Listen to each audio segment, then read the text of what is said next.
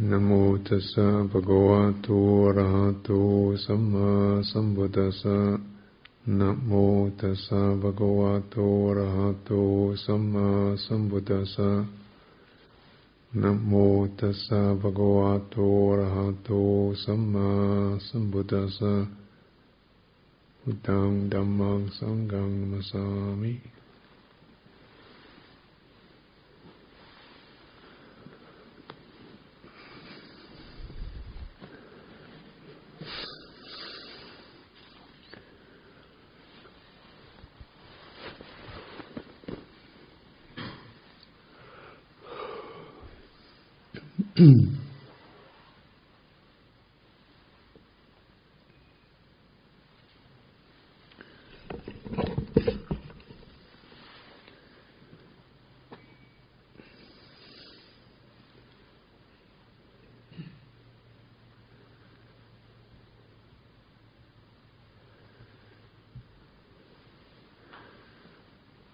So often one of the striking things about Buddhist practice, a lot of it's seems to be based on forms that emphasize stillness. So it's not really very exciting. It's not like a great, apparently very celebratory in terms of its forms. There's not a lot of jubilation or, if there is, there's a kind of peripheral to the main thing, which is very much a kind of emphasis on stillness or moving towards stillness.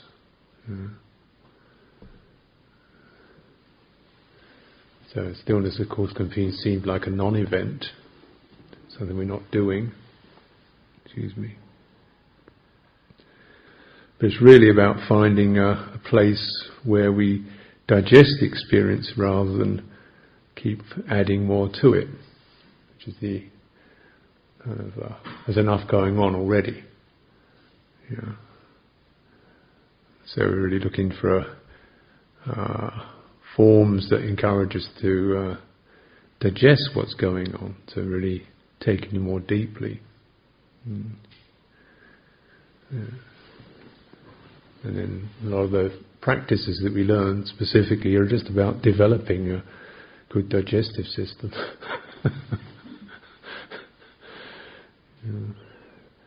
And then from that, miraculously or wonderfully, from just kind of actually digesting what comes in, something beautiful arises that gives brightness and hope and joy and humour, warmth, kind of arises naturally.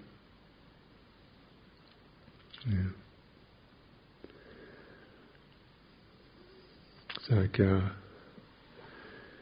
we can look at the sense of digesting as something that's we do every day. We spend some time just sitting, feeling what's happening in our minds, in our bodies, in our life. The pressures, the urgencies, the fears, the expectations, the things we feel we should be doing, things we feel we got wrong, other people, all of that, taking that on, accepting it. But accepting it so fully that we don't get stuck in it. There's a slight contradiction there in terms of the words, because acceptance can feel like a very kind of passive, resigned. Well, that's it. What can you do about it? But that isn't full acceptance. That's a reluctant acceptance. That's a kind of acceptance of defeat or resignation acceptance. Full acceptance is you really take it in. You really take it in. And you take in who you feel you are. You take in what you feel like your life is doing. You take in the feeling, which for most people have got some sense of it's not quite right. There's some things that don't seem to be resolved. Things we think we wish we'd done 10 years ago. Things we wish we hadn't done 10 years ago. Things with people we wish we'd met or been with, and things we like to be, and so forth. That kind of sense for most people is that there's some quality of things that are not resolved, not things that have not quite worked out right. Things we've done wrong. You know? So if acceptance doesn't mean saying, well, that's the end of the story, that's the sum total. It means we, instead of running away from that or putting new input in to cover that up, we take that. We take it so fully that we don't get stuck in it. When you take it in very fully, like at this moment, there's no choice, there's no alternative, there's nothing other than that. Something that stops. And what stops is the process of the churning, the proliferation, the agitation, the worry, the guilt, the if-onlys. So it leads to that complete acceptance, like it's choiceless, it's like this, leads to a certain stopping of the agitations or the expectations, the proliferations, the emotional resonances. It's like this. Being born's like this. Having a body's like this. Having done, made mistakes is like this. The character that one has is like this. The karma, the things we've accumulated, things we've done in our life are like this. It's like that, And instead of, if it was only, she never is like that, they couldn't, it should be like this in the books, and I wish I was, and when am I ever going to get past this? Instead of that mental agitation, we just become still with that. And amazing enough, when we become still with that, rather than just solidifying those impressions, something that starts, the agitation, the fear, and the self-forming that occurs around it begins to stops. You see, it's just that. It's just that. It's just the regret. It's just the mood. It's just the feeling. It's just the emotion. It's just that desperation. It's just the trembling, the agitation in the heart. Let's stop. And then now there's the possibility. Clearly, we can begin. Clearly, we're set clear. We're made clear. We're set free by that acceptance. We're set free by it. So now you have the moment. Now this moment you could start. Just this moment you can start. So complete, full acceptance always gives room for aspiration.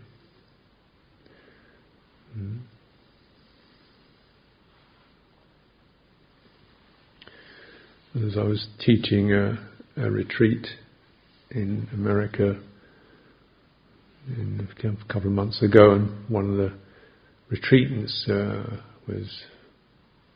whole body was riddled with cancer. So she didn't know how long, 2 weeks, 4 weeks, a week, month, 2 months maybe, but definitely absolutely no cure of that. No way, nothing but that. And she was saying, this life, it's just like coughing up hairballs. Was the expression she used. It's like coughing up hairballs, like where the cat does. Just all, you can feel all these kind of if onlys and it should be this way and whatever happened. Just feel that little kind of undigested piece of regret or guilt or self-pity and just coughing it up. Like, now's the time to just cough up your hairballs rather than keep sucking them and chewing them and trying to get getting more identity and juice out of them. Just cough them up, Like what else? What else is going to think? So she was quite joyful because there's a feeling of like, well, it was like that. It was like that. And now, when you cough it up, live that moment of clarity.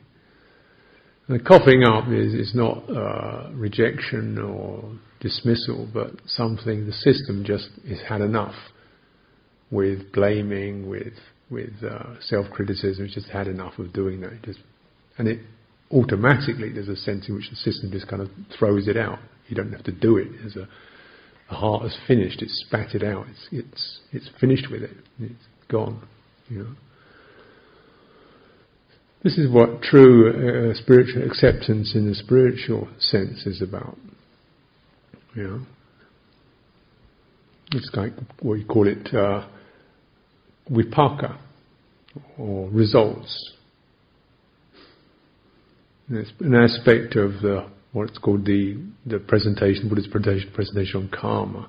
Karma is action, vipaka is results. So, for example, one result is we have a body. The result of being born is you have a body.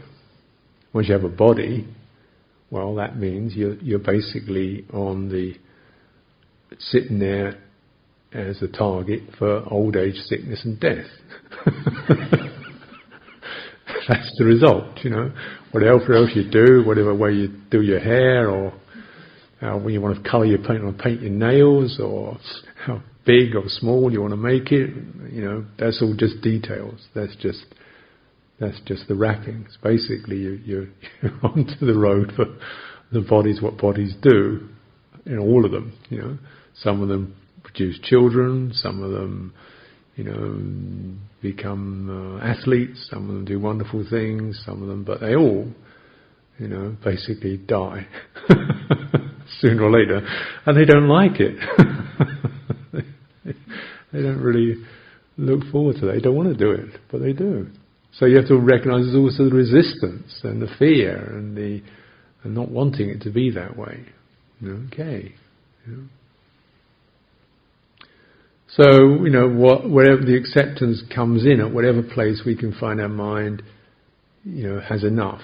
So instead of trying to be someone who doesn't feel frightened of dying, we can at least accept the sense of, I don't want to die, Okay, that's the place where the mind says, okay, this is the bit I can get around, I can experience that feeling, I can contemplate that. Or maybe you just contemplate the fact of passing away, or whatever it is. And so there's the sense, as the body is called vipaka, it's the result. You say the sense organs are results. If you've got eyes, you're going to see things. You've got ears, you're going to hear things.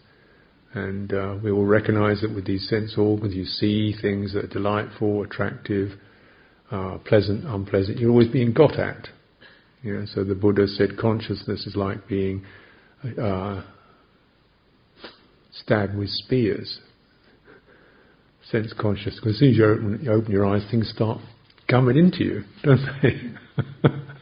Attractive things, terrible things, interesting things. Something's always getting at you. You don't even recognise it really until maybe if you've been meditating for a long while, for an hour or 2 hours or 3 hours, you're sitting there and suddenly you open your eyes and wow, all this stuff suddenly comes going and your mind starts moving around with it. That's the result of the senses. Sense organs are like that. The mind basically is isn't a thing at all, but the mind is a whole system of things in orbit. It's more like radio signals, just bleeping around. That's what it does. It thinks, it remembers, it plans, it adds up, it subtracts, it divides, it multiplies, it goes off and does little fantasies. It muses, it proliferates, what about this? It dreams, it fancies, it fantasizes.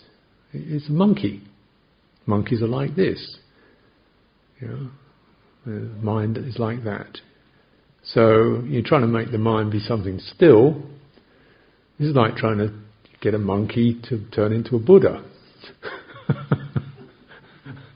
It doesn't really do that. Our thinking mind, our emotions like that. But we can find this place of just... the interesting thing is you just that sense of it's like that, it's like that, it's like that. There's something else is able to, the sense of detaching or non-attaching or non-feeding that movement, engagement. And instead what can come up is a response of calmness, coolness, peacefulness. The mind is like this. And just so we begin to see the possibility, instead of being this vipaka, this inheritance we can start to more relate to it, not as self, not as mine, not as something that one wants to seek perfection in or build a house out of or make permanent or lasting, but just like that. It doesn't mean it's wretched, it just means it's like that.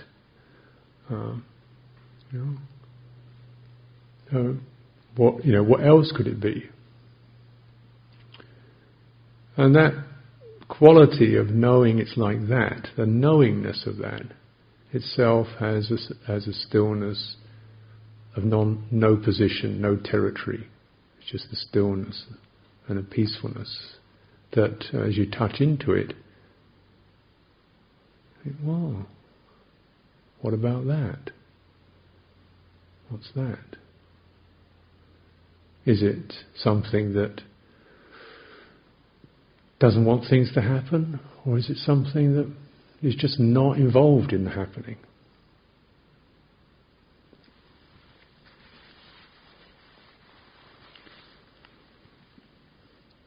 It's this place where we're able to acknowledge the vipaka, the results, the inheritance, which is all about movement and change and things never achieving finality, the body, the senses, the mind, the world, society, people, events, they just keep rolling on, don't they? This to that, to this to that, to this to that. What else? That's what they do. And something in us can try to find a place where it all finalizes into some, state. I was talking to a friend of mine the other day, and he was 60s, saying, well, I've been working since I was 16 for this period of time. The idea was when you get to be 63, 64, you'll have done all you needed to do, done all the doing bit, worked so you could get to this place where you could reap the harvest. And there isn't a harvest. It's just there's problems. People with wives ill, financial problems. There's kids. There isn't the harvest that you thought you were going to get when you started off.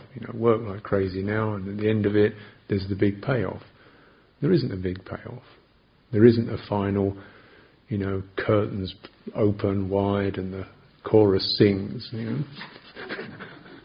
Ta-da, here you are, you've made it, congratulations. It doesn't happen.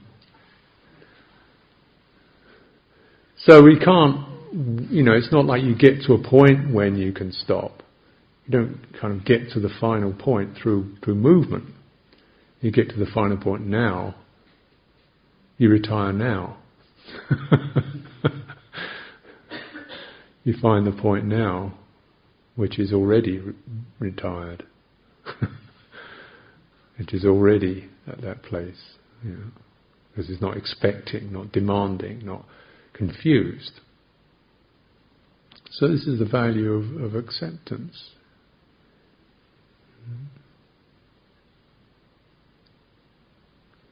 And just sense what it's like, because of the dramas that we all have and feelings of things not being the way they should be, that we all have various reasons for it.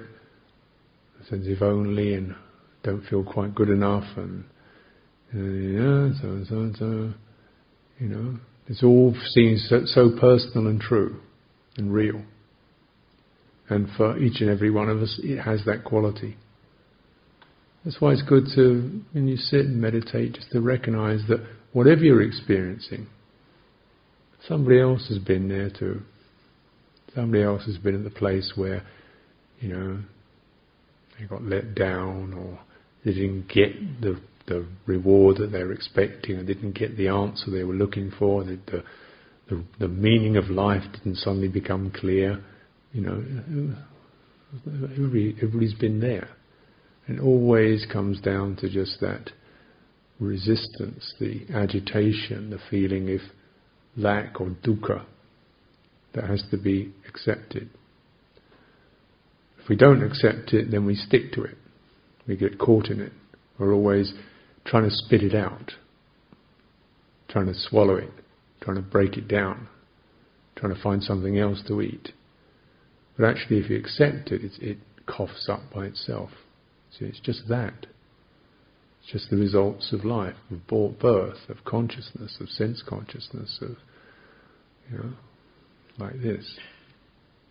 Now that acceptance is not by any way saying, well, just put up with it. That's not a resignation. We're not condoning. We're not saying, well, tyrannies are fine and sickness is fine and being abused is fine and doing things wrong is fine, because that's a resignation where we're rather than real acceptance. Acceptance is acknowledging these things, and how as we acknowledge them deeply with meditation, you feel what they're doing,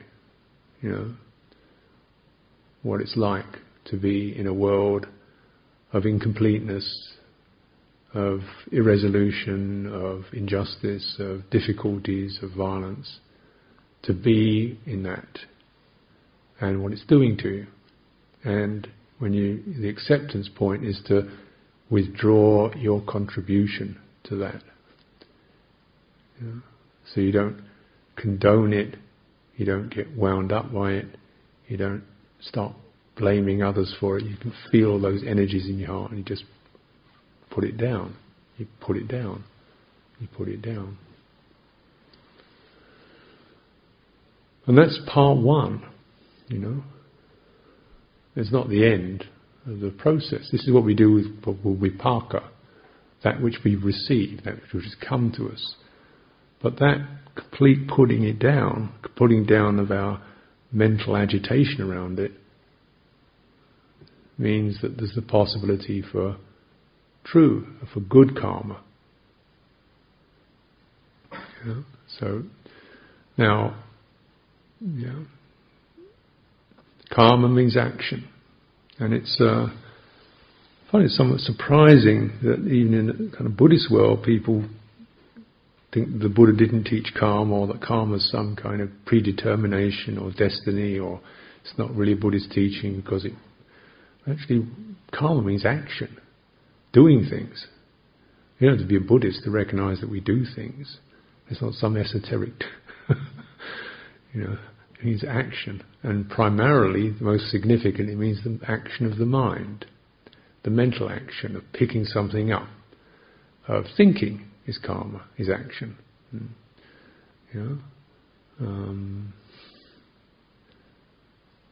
Conscious, intended action of the mind.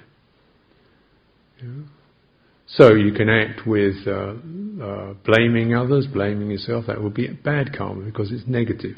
You can feel the results of that. Or you could have good karma, would be acting with a sense of mental action of, okay, let's investigate that experience. Investigation is good karma because it takes you into a deep understanding, it takes you into wisdom. So that's called good karma because it leads to the clarification, the resolution, the understanding of our difficulties, problems, other people, where we're hanging on, where attachment is, understanding how life actually is, so that the wisdom is considered good karma. That action of that kind is good karma. And the thing to bear in mind is that there's never a reason why one can't generate good karma. There's nothing to stop you doing that. And the quality of good karma is it has a pleasant, uplifting feeling to it. And the Buddha says it is impossible that the experience of good karma could be anything other than pleasing. And it is impossible that the experience of bad karma could be anything other than displeasing. It cannot be. Yeah? So, just being able to think forgiving thought has a pleasant, brightening quality to it. Once you've accepted, okay, it was like that. And then instead of the resentment or the worry or the guilt, okay, it was like that. Now, well, let's begin again. That's called good karma. And you can feel the result of that. The immediate sense of that is a pleasing, uplifting quality to it. Yeah. So, karma is not about predestination. It's about being able to make a clear, conscious choice. So choice is part of karma. It's not predetermination. It's choosing, intention. And where we get stuck is that a lot of the time that we park the results of our life leave us feeling so numbed or confused because we don't handle them. We haven't been able to get to the point of handling them, that we just react. Rather than acting consciously, just react. And the reaction can be, which is karma associated with delusion or blindness, which means, oh, well, it's just like that. Oh, well, it's his fault. Oh, well, that's my fault. It's a kind of pigeonholing or shoving or dismissing. Well, I'm pretty messed up. Oh, well, she's like that, So in that way, we kind of seal the past. We seal it off as something that can never really be freed from. We've kind of frozen it. We've freeze-dried it. We've caught it. We've left it inside ourselves. So the act of resignation or dismissing or personalizing or identifying is already an act of a delusion. Because who is that? Who is that person? When you find yourself these inner stories that we have going for us about ourselves or other people, who are they? Aren't they being created in your mind right now?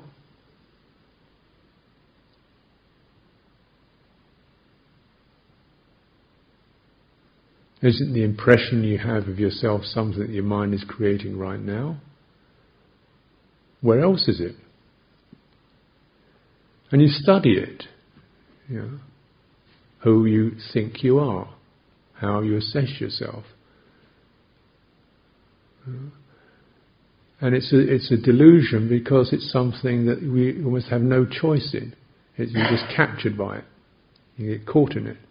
Keep identifying with it. And it's one of the most powerful forces we have going. Such that it becomes the mind is almost reluctant to come out of the trance of our history. We'd sooner have a kind of crummy, dog-eared self position than not have any. We'd sooner have a kind of dog-eared slavery that we're used to rather than freedom. Or something would. Something would sooner sit inside, chewing over, regurgitating the past and saying, this is what I am, and sooner to do that than just say, enough, stop. Enough. Now what's good to do? Now what's the skillful action now? This is called ignorance and craving. Because when you realise that what you do compulsively, almost without a choice, compulsively you do that makes you feel bad, and yet you can't stop doing it. This is good addiction, right? It doesn't do you good, you keep doing it some more. It's called, and we're addicted to self, to a self-creation, to a self-view. Why do we keep doing it? Why is it when we sit still so often something in the mind starts creating who we are? Assessing the day, how one was, how one wasn't, things one did right, things one did wrong, this is who I am. And rather than just assessing that action, that behaviour, that memory, but really wanting to make somebody out of it. And something is feeling that you could make something good out of it. Most often you make something that's kind of manageable but not that great. But to not make anyone out of it is like, just to think, oh, that's the past. That's a thought, that's a memory right now. And the memories are believed in. And it's a fact. I don't know if there's such things as facts, but there are certain experiments that have been conducted on memory where people can't remember things that didn't actually happen. And the more often you go to a memory, the more you distort it. So if you remembered something 20 times, you've had 20 distortions of that. It's like ripe tomatoes. Every time you grab hold of it, it gets a little more dented and squashed. So if you grab hold of that memory, particularly the memory, these kind of really old tomato memories, which are juicy and nobody really want to buy one, and the skin's falling off them, they're pulpy, and here we are, here's me again, And you go, then you pick it up and squeeze it one more time. It gets even more pulpy and messy. Yeah?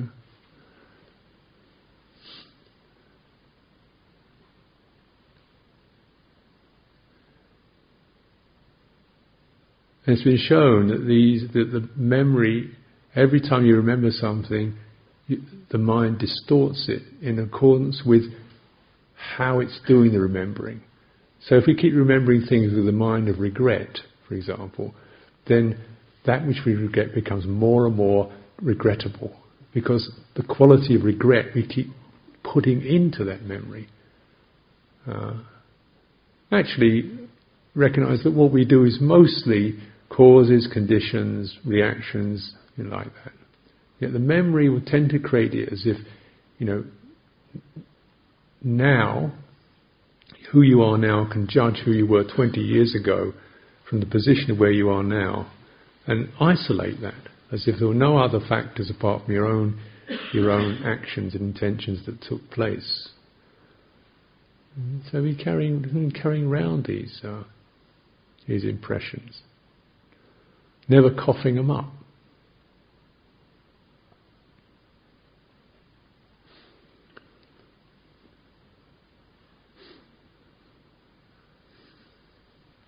There was a man here who used to come and tell people he used to stay for a while, and he goes, and every now and then he goes, I murdered my wife, So it was like 20 years ago or something. So yeah, obviously not good. And it was one of those. It wasn't a cold-blooded murder. It was kind of confused accidents, losing tempers and so forth, and accidentally. So he'd obviously been in jail for that and done time with that. And okay, she's not going to come back.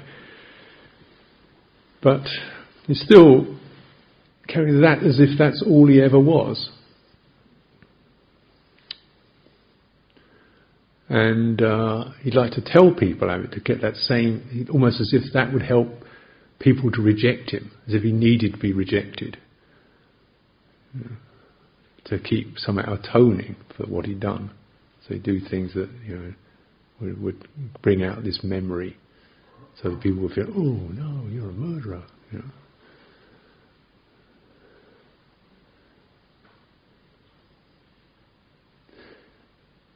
I murdered a fly 40 years ago. I think I'd better come up and tell you about this now. So it was brutal. It was savage. Okay, so human beings a lot more than a fly. But the act of violence and aversion and so on, and acting upon it is always regrettable, foolish, stupid, and so forth.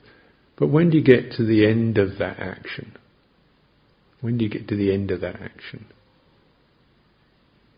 Is it helpful to keep just going over it, over and over it again?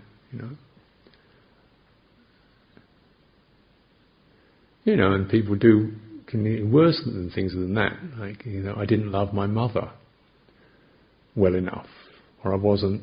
I was a bit nasty to my dad. okay, right, well that was 35 years ago. And, the things we feel we haven't done that we should have done, which is even more pointless than regretting the things you have done, regretting things you didn't do. When are you going to get to the end of that?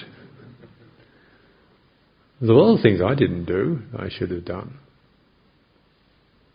But you can home in on those as if that's all that you are. So this thing in your mind, the unresolved karma, the unresolved, which is called the unresolved vipaka, is the bits that our mind keeps coming back to. And so when we sit quietly, often you find yourself forming out of this unresolved karma. Why didn't I do that 20 years ago? Why did I marry so-and-so? Why didn't I marry so-and-so? Why did I buy that? Why didn't I buy that? If only I got one of those, and so forth.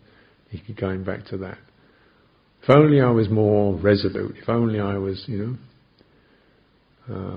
clearer, or less impulsive, or less of a worrier, or more generous, or something. When does it end?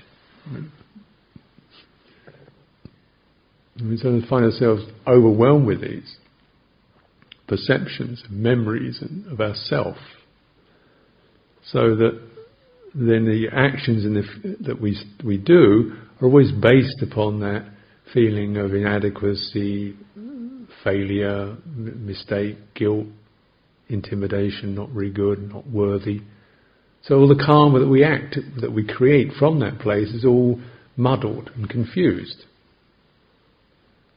Whatever action we do based upon that sense of self is going to be muddled and confused and uncertain, lacking confidence and lacking clarity.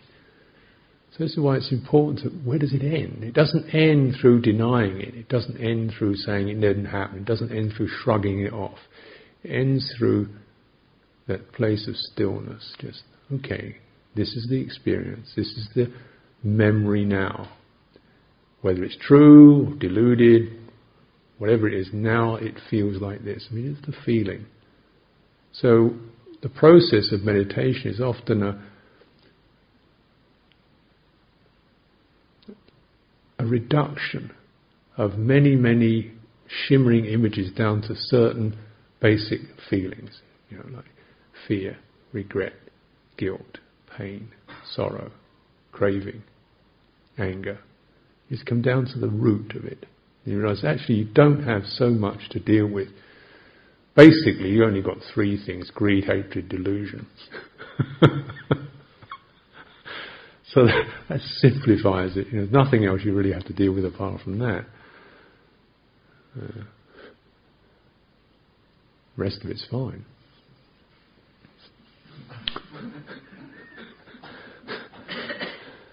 But the bits that we get stuck in, the bits that suddenly seem so big, are like that. And the biggest one of them is delusion. Because delusion's the one you don't see it. If you see it, you wouldn't be deluded. So delusion by itself is difficult to see. Because otherwise, greed, you know what that's like. Hatred, you know it's like that. But the delusion covers all of them. And the fundamental delusion is the sense of self. The sense of I am this is the fundamental delusion. I should be this is a delusion. I was this is a delusion. I will be this is a delusion. I should be this is a delusion. I shouldn't be this is that's another delusion. Because when you come down to it, who is that? How is that created?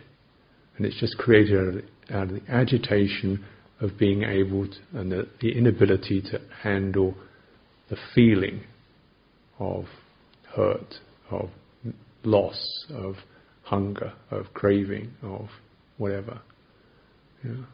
So that delusion kind of puts this bandage, this wrap around it, I am. But by doing that, it internalizes and makes it lasting. So our in meditation and Dharma practice is careful, considered attention to investigate what we're trying to digest. Who is this? How is this? How am I with this feeling, this thought, this memory, this emotion? Can I find a place of standing beside it, of sitting with it, of being with it rather than in it? So being with it means we're not pushing it away, we're not taking it in. Just stand beside that sense of, my inadequacy, my failure. Stand beside that. Stay still beside that. Don't leave it. Stay still with that. And it starts to unfold by itself, the coughing up hairballs. It's like a very, almost like an involuntary forgiveness. We begin to clean out that regret through penetrating this illusion of self. And when you begin to contemplate it, greed is like this, craving is like this, covetousness is like this, is that particular energy that rises up. That when you contemplate it clearly, you see, where does it go? I want one of those. If I only had one of those, that'd be nice, wouldn't it? How many times have you heard that signal? The kind of way we lose ourselves with that. We lose ground with that. We lose our presence with that. We suddenly get lost in the object. And how many times do you want to do that? Does it take one to a place of feeling completed, satisfied? A tad. Otherwise you wouldn't do it at all. There's this momentary hit. Oh. And then, oh.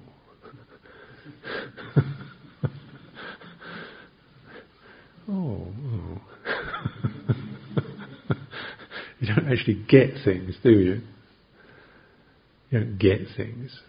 And aversion, you don't really, by being averse to something, you don't really get away from it, get rid of it. You just go, And then something else is irritating. It's like scratching an itch. Scratch it a bit and you get that momentary sense of, it's gone away. Oh, here it comes again.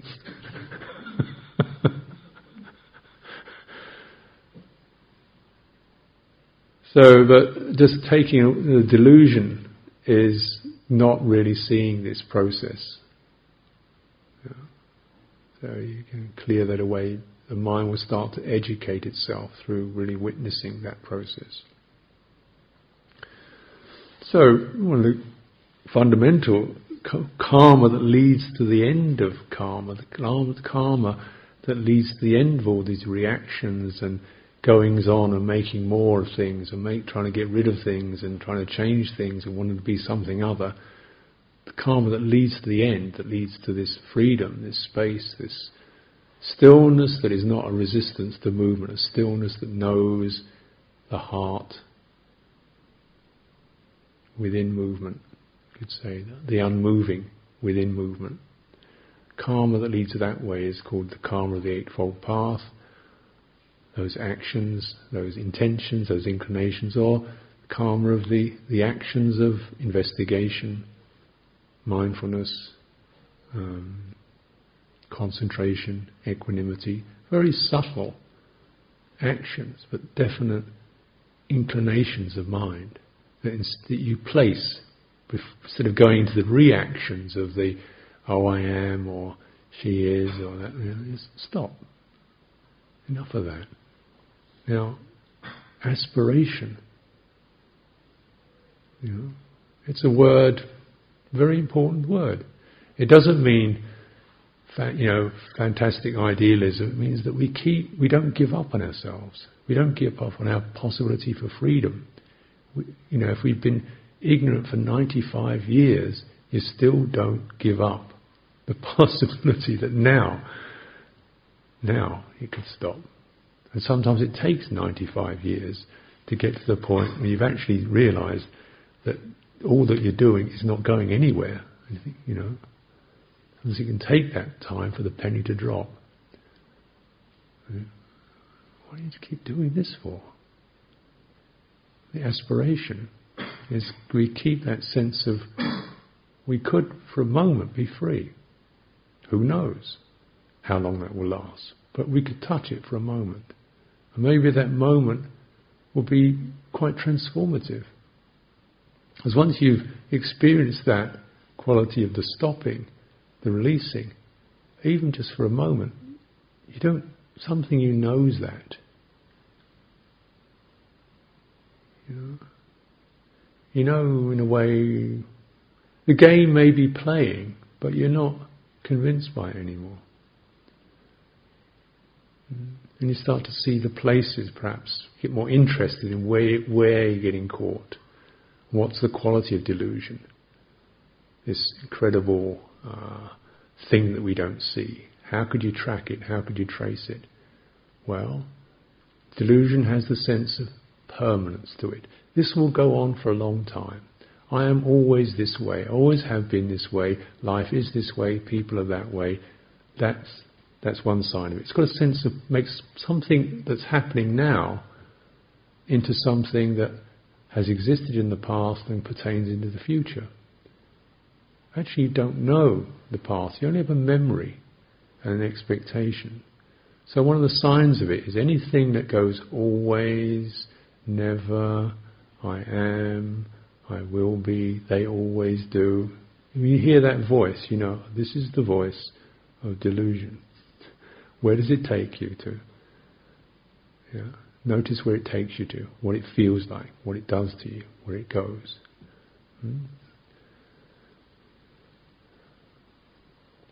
Another sign of delusion is that it's about self. I am. And it's about satisfaction.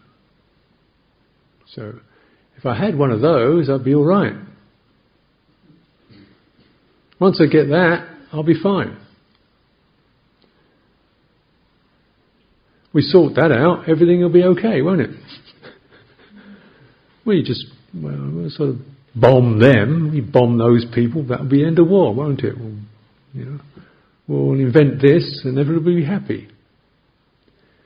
We'll get another labour-saving device and we'll have leisure time.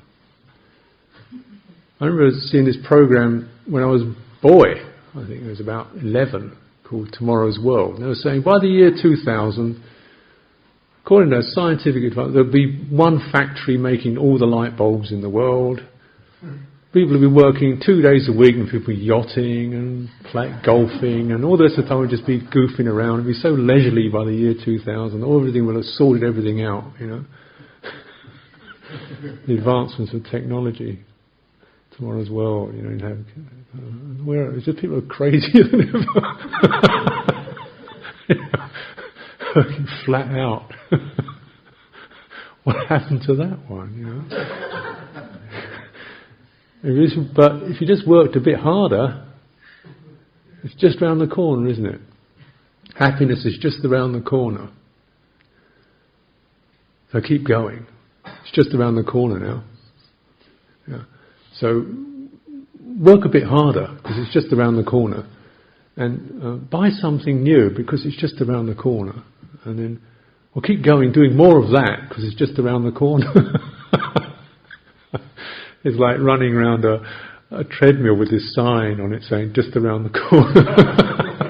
You keep seeing this sign flashing up faster and faster as you go round. It's just around the corner.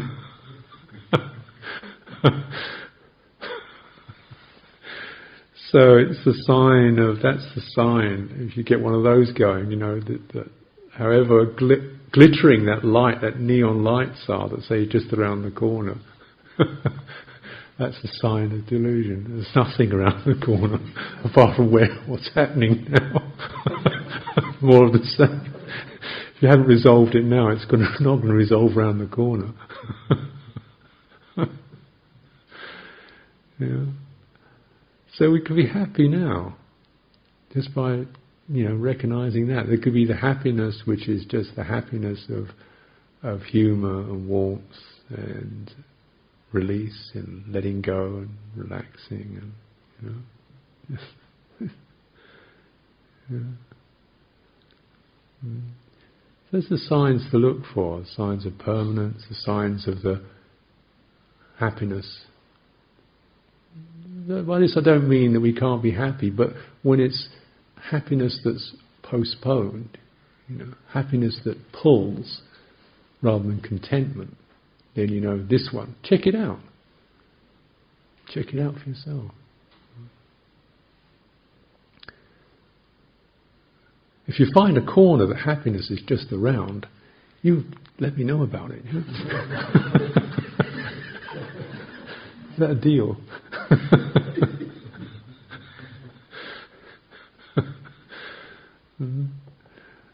So those are things to watch out for. This is where, if you don't catch these, you can really be on slipping and sliding on the karmic treadmill for a long time.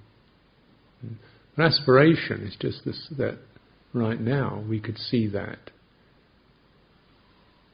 And if we haven't, because if you haven't actually done that, there's that, you don't really know there's something else other than just that movement. But you don't have to do it for long. Just like, you're able to stop it just for a moment, for a second, for 5 seconds.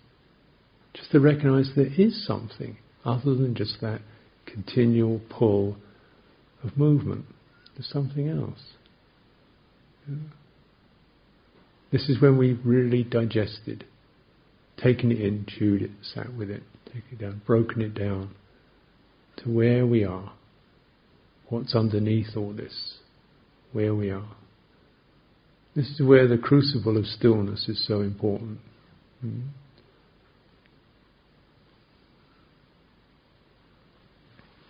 Anyway.